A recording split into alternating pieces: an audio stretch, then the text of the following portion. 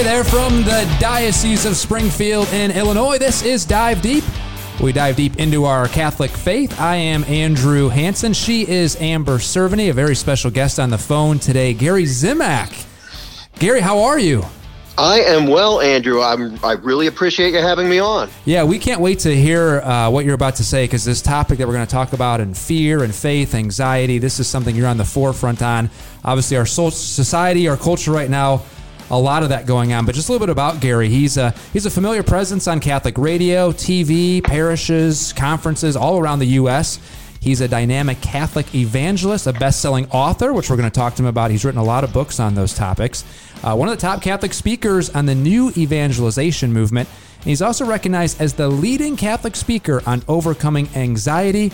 And he's led thousands of people closer to Jesus Christ through his talks and retreats. And as I said, Gary, boy, having you on right now, well, let's be honest, this is why we're having you on right now, because our world right now, amongst COVID, amongst, the uprisings you see across cities, amongst faithlessness and godlessness and people falling away from the faith. You watch the news, boy, it sounds like Armageddon is coming every single time you turn on the news. I guess my first question is, what do you make of all this right now? Andrew, I'll tell you one thing. My work is getting a lot of attention right now, so that's kind of a good thing. You know what I make of it? I make of it the fact that God is still in control, and I think that's the one thing we need to remember. That I think He's reminding us of the fact that we are not in control. He's trying to get our attention. Hopefully, we're getting the message, but really, in a sense, nothing has changed. We never had control. We had the control that God gives us, and He's in charge. But I think many of us got lulled into that complacency of thinking that, well, I'm in charge of my life. I can do whatever I want. Now we're realizing that that's not the case, nor was it ever the case. But, I have to be honest, it really hit me when all of a sudden the church was closed and I couldn't go to Mass anymore. I used to go to daily Mass thinking that it's up to me. If I want to go, I can go. The church will always be open. All of a sudden, the church is closed. And that really shocked me. And Andrew, it made me realize that I was a little ungrateful.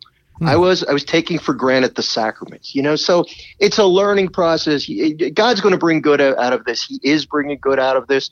The trick is to keep focused on Him more so than on the craziness that's going on around us. Yeah, Gary, that's a great tip. That's one thing that we talk about a lot here, is that it's difficult to just say, don't be afraid, right? Be not afraid. We know it's in Scripture many times, but you actually offer 5 really good steps to kind of get through this fear. And could you take us through those? Because I think they were just really valuable for us in this time in particular. Sure, Amber. I'd be glad to. These steps, I call them the 5 P's of peace. They grew out of a book that I wrote several years ago called From Fear to Faith. And they're very simple steps. I like simple. I like to keep it simple. I like a process, right? Steps to follow. So the 5 P's of peace, just briefly, the first P of peace is prepare. Prepare for something that might go wrong. In other words, if there's anything you can do about your problem, do it. God wants you to do it. A lot of times we think that it all depends on Him. Well, no, sometimes He gives us common sense. He gives us the ability to do things.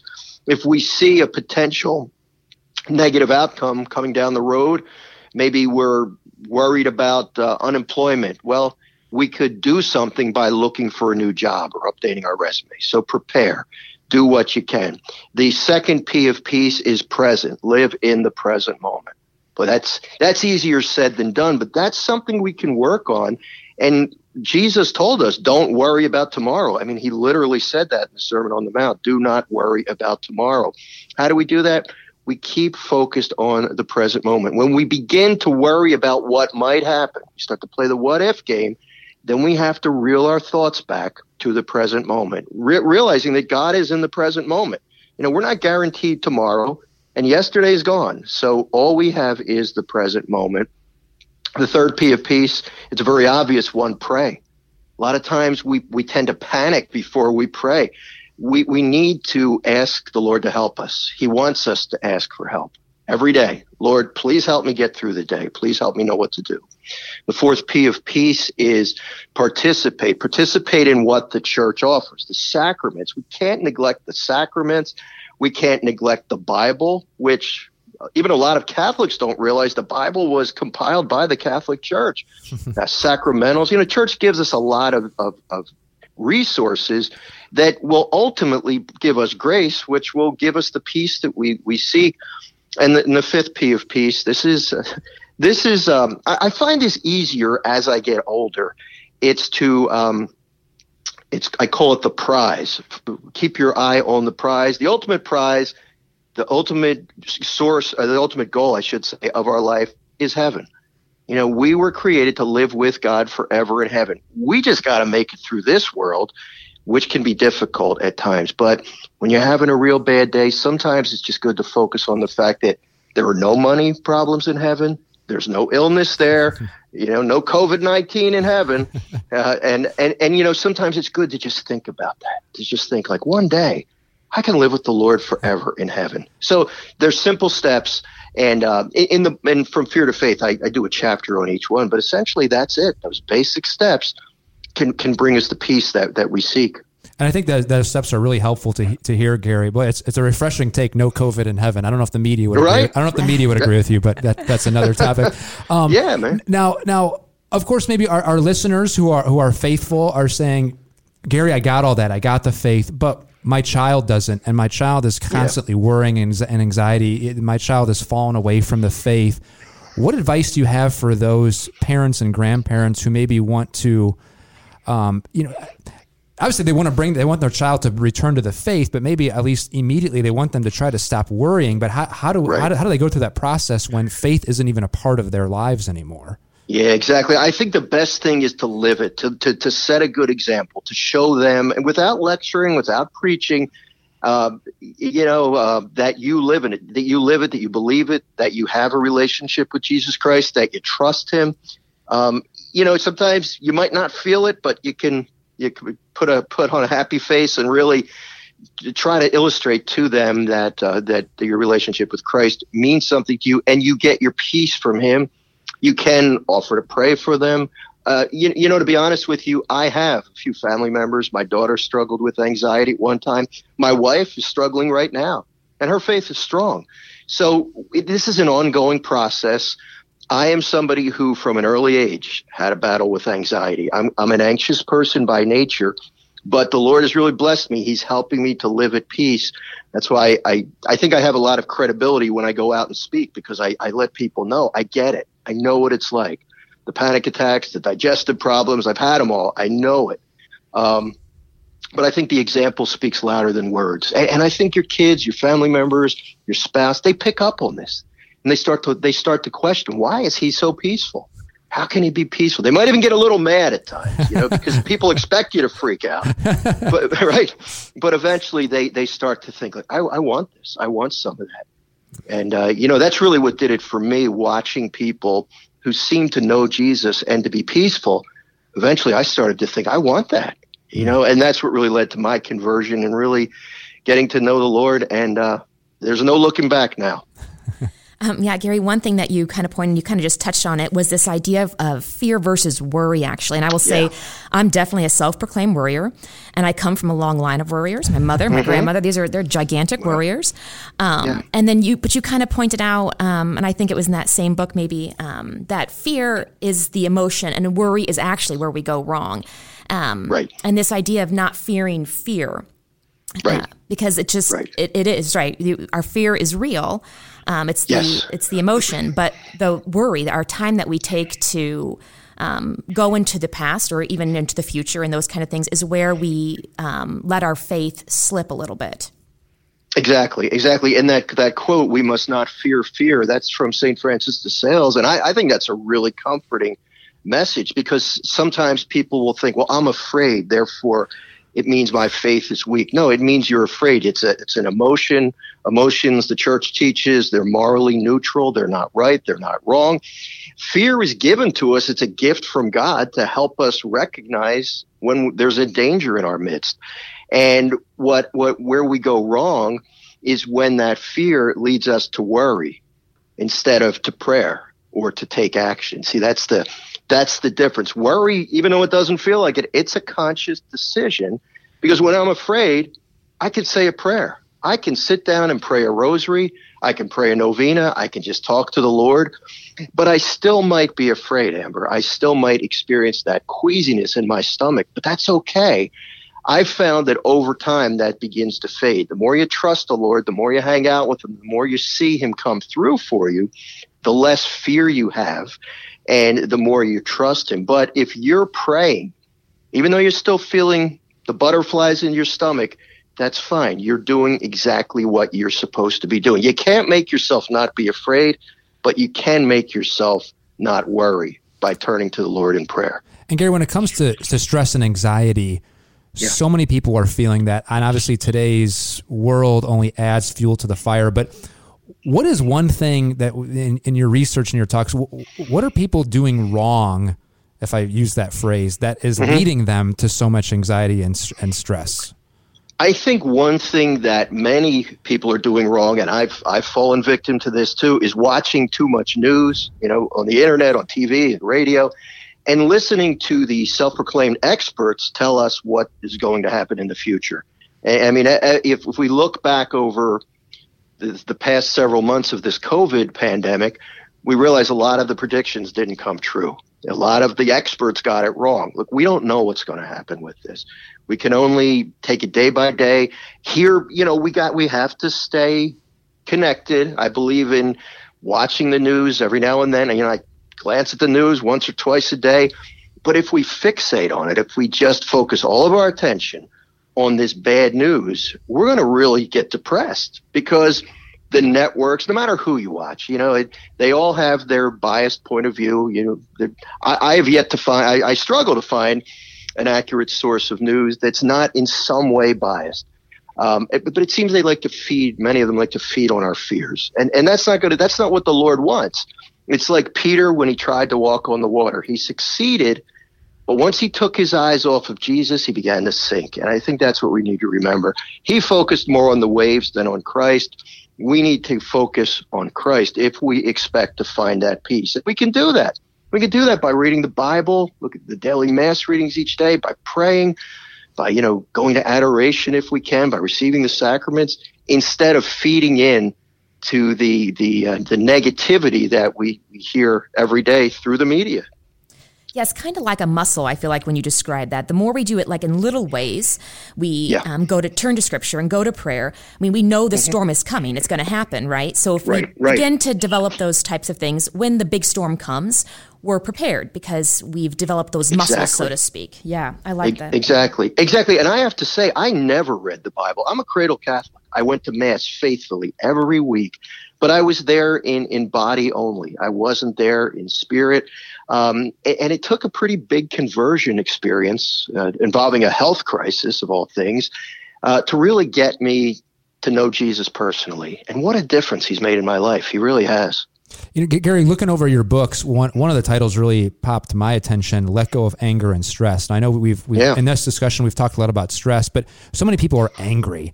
And gosh, I see it, in the political realm. Oh my gosh, friends are no longer friends based off of political views, and just in general, as we walk around in society, and the lack of manners and holding doors. It's just people seem to be angry. What's the big takeaway from that book and what you've written in terms of that issue?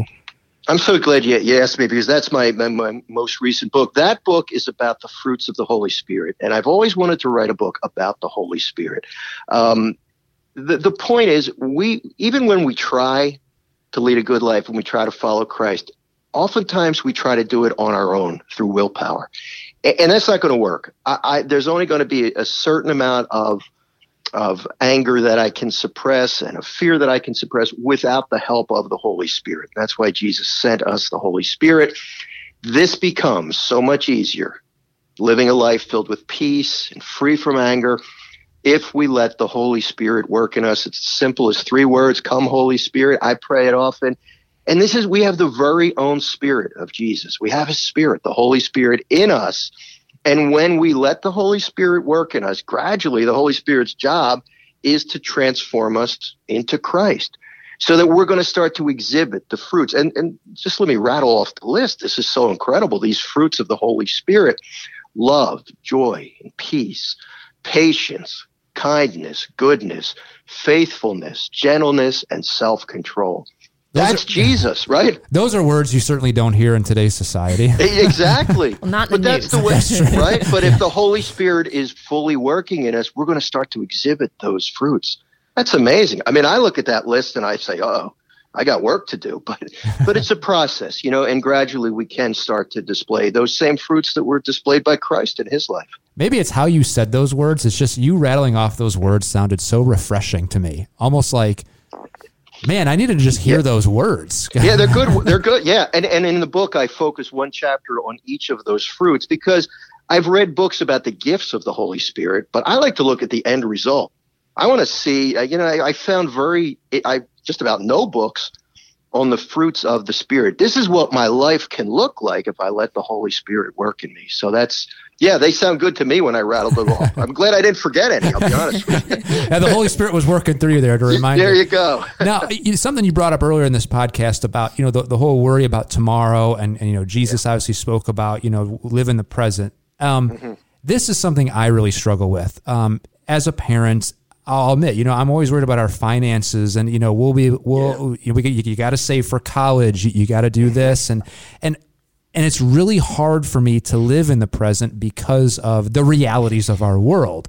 So right. What's your advice for someone like me? Because I take obviously Jesus at his words, but you also have to be practical. You should save for college. You should be thinking about tomorrow in some aspects. What is that balance? And because I don't want to overthink it, but I don't want to underthink it. Exactly. And that's a great question. And if you notice, Jesus didn't say don't prepare for tomorrow. He said don't worry about tomorrow. So playing the what if game, what if my health never recovers? What if I lose my job tomorrow? Well, there's a certain type of worrying about the future that we want to banish from our lives. But on the other hand, saving for college, that's a good thing.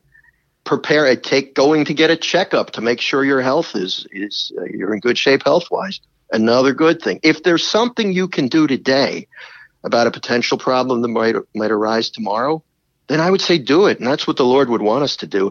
But when we just start to conjure up these things, what if COVID never goes away? What if the world is ending? Well, I don't know what's going to happen tomorrow, but we can. And listen, I'm an expert when it comes to these what if scenarios, because it's funny. I worked for 30 years before I went into full-time ministry in the software industry, and I was a software developer. So one of my jobs was to anticipate anything that could go wrong with the computer program. So you can imagine how it works when I apply that to life. I start to, picture these worst case scenarios. That's brutal when you're trying to live a life as a disciple. So if you can do something about a potential problem tomorrow, do it today. But don't anticipate problems just worrying that God will not be there for you, because he will be there for you. So it's really a combination of faith and mindset is the way I'm kind of reading it. It's, the whole worry thing, you need to put your faith in God. That's obviously a big chunk of it, but you got to do something on your side too. You got to just change your mindset. And I wanted to ask you about your book, Give Up Worry for Lent, to transition kind of into that. Is that something you did? And then you wrote a book on it, or tell us about the aspects of that book and how, and if you went through the process of giving up worry for Lent, how that transformed you. That book was such a blessing. That book has sold out for the last 2 years during the Lenten season. It's been my most successful book so far, and it's, for some reason, that is really resonating with people. Yeah, over the years, I don't know if I ever specifically made the decision to give up worry for Lent. I made that decision a long time prior to writing that book, but that book is a step-by-step daily devotional helping people to just do something productive for Lent, by giving up worry and turning closer to the Lord. I just cannot believe the success of that book. That book has just really touched so many people, because people are looking for something constructive to do for Lent. And what better thing to do than give up worry and move closer to the Lord and trust him more. And your other book, From Fear to Faith, such an important aspect, of course, right now. And it's kind of, my question is kind of along the lines of what I asked you earlier. If someone doesn't have faith, or maybe they're struggling with their faith, how can someone, let's say they don't have the example. You mentioned, well, I try to be a physical example to someone so they can see me living and say, I want a piece of that. What's Gary doing? I want to do that. Right. Let's say this person isn't surrounded by Garys and maybe had faith, has lost faith, and is living in fear. What can that person do? Well, it's interesting. I find that what we need to remember, and that's a really good question, Andrew, what we need to remember is that God's always reaching out for the lost sheep, right? He's always looking for the lost sheep. One of the ways that he does it, that he gets our attention, the way he got my attention, because again, like I said, even though I wasn't physically lost, I was really lost. One of the ways he does it is by turning up the heat a little bit and allowing some problems into our lives. And then what happens is you start to get receptive. So I'm big on planting seeds. If I know, and I know people in my life and people who are my Facebook friends, for example, I know some of them don't have faith, but they know I'm very, very free about evangelizing on Facebook. I do it all the time. And it really hit me one time, actually 2 times, 2 guys I used to work with, 2 separate people, 2 different jobs. Both of them didn't go to church. I don't even know if they believed in God. Both of them separately private messaged me and said, would you do me a favor? I'm struggling with some things. Would you pray for me? And I was blown away. And it reminded me, you got to plant those seeds wherever you can. Don't beat people over the head. But sometimes when you're really struggling, all of a sudden you start to remember those seeds and you think like, all right, maybe it's time to give God a chance. So I hope that answered the question. But this does happen. People have to be ready. And until they're ready, they're not going to be receptive. They got to, and that depends on the Holy Spirit opening their hearts a little bit. I think it's also a reminder for all of us who are faithful to just pray for people who are struggling with their faith. Good point. The power of prayer. So, I mentioned, I don't have a Gary in my life to have an example to show me maybe a positive path, but me, Andrew, can certainly pray for everyone across the world who may be struggling with their faith. So they do come across a Gary or an Andrew and Amber in their life to lift them up. Actually, I think it's Matthew Kelly who actually says we're basically walking billboards, right? So if we have Christ in our life and we are exuding this kind of peace, then people will naturally, hopefully, be drawn to that, right? Because you're wearing it without necessarily, saying or doing anything in particular. But Christ, when He rests in you, you hopefully are exuding that for other people. Great point. That gets back to that example, Amber. Right? If you're always grouchy, if you're scared to death, if you're always fearful, right, and talking about people behind their back, and then you tell people, well, you should really turn your life over to Jesus Christ, they're going to say, this guy's a hypocrite, right? Why would I want to do that? So, or if he's not peaceful, why would I want to be a member of his church? Mm-hmm. So I guess, Gary, as we kind of wrap up here, what's your message for folks, especially during this time of the craziness of our world, and what do you hope people can really chew on and learn from, so they can worry less, stress less, and live in the present and live better for Jesus Christ? Andrew, I'm going to give you 3 facts, and I think it all comes down to these 3 facts. Number 1, God loves you. Number 2, God is with you. Number 3, God is bigger than your problems. And I think if we begin to realize that He loves me, so anything that's happening to me, even if I don't like it, is somehow an expression of His love. Number 2, He's with me at all times. Wherever I go, He's there. When I wake up at 3 a.m. and I start to panic, He's with me. And no better example of that can be found than when we look at Jesus Christ. The name Emmanuel means God with us. He came to become one of us. So He's really with us.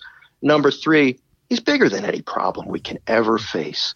Doesn't seem like it at times, but that's a fact. And maybe we need to just repeat that to ourselves a few times. If you remember those 3 facts, then all of a sudden life becomes a lot more easy and peaceful. I shouldn't say easy, but you can become a lot more peaceful and you won't freak out. Some really great advice. Gary, where can people find your books? Andrew, the best place is to go right to my website, followingthetruth.com. I have links to Amazon from there. They can be found everywhere, but the best place to find all of my resources is followingthetruth.com. Excellent. And I will also say, follow you on Twitter. You did the Fear to Faith and a 5-part series. It was digestible and really excellent. And I would direct people to your Twitter page as well. That was excellent. Oh, thank you, Amber. Appreciate that. Gary Zimak. Gary, thank you so much. Hopefully we can all start worrying less, right? If you begin to worry, give me a call. All right. We'll talk about it.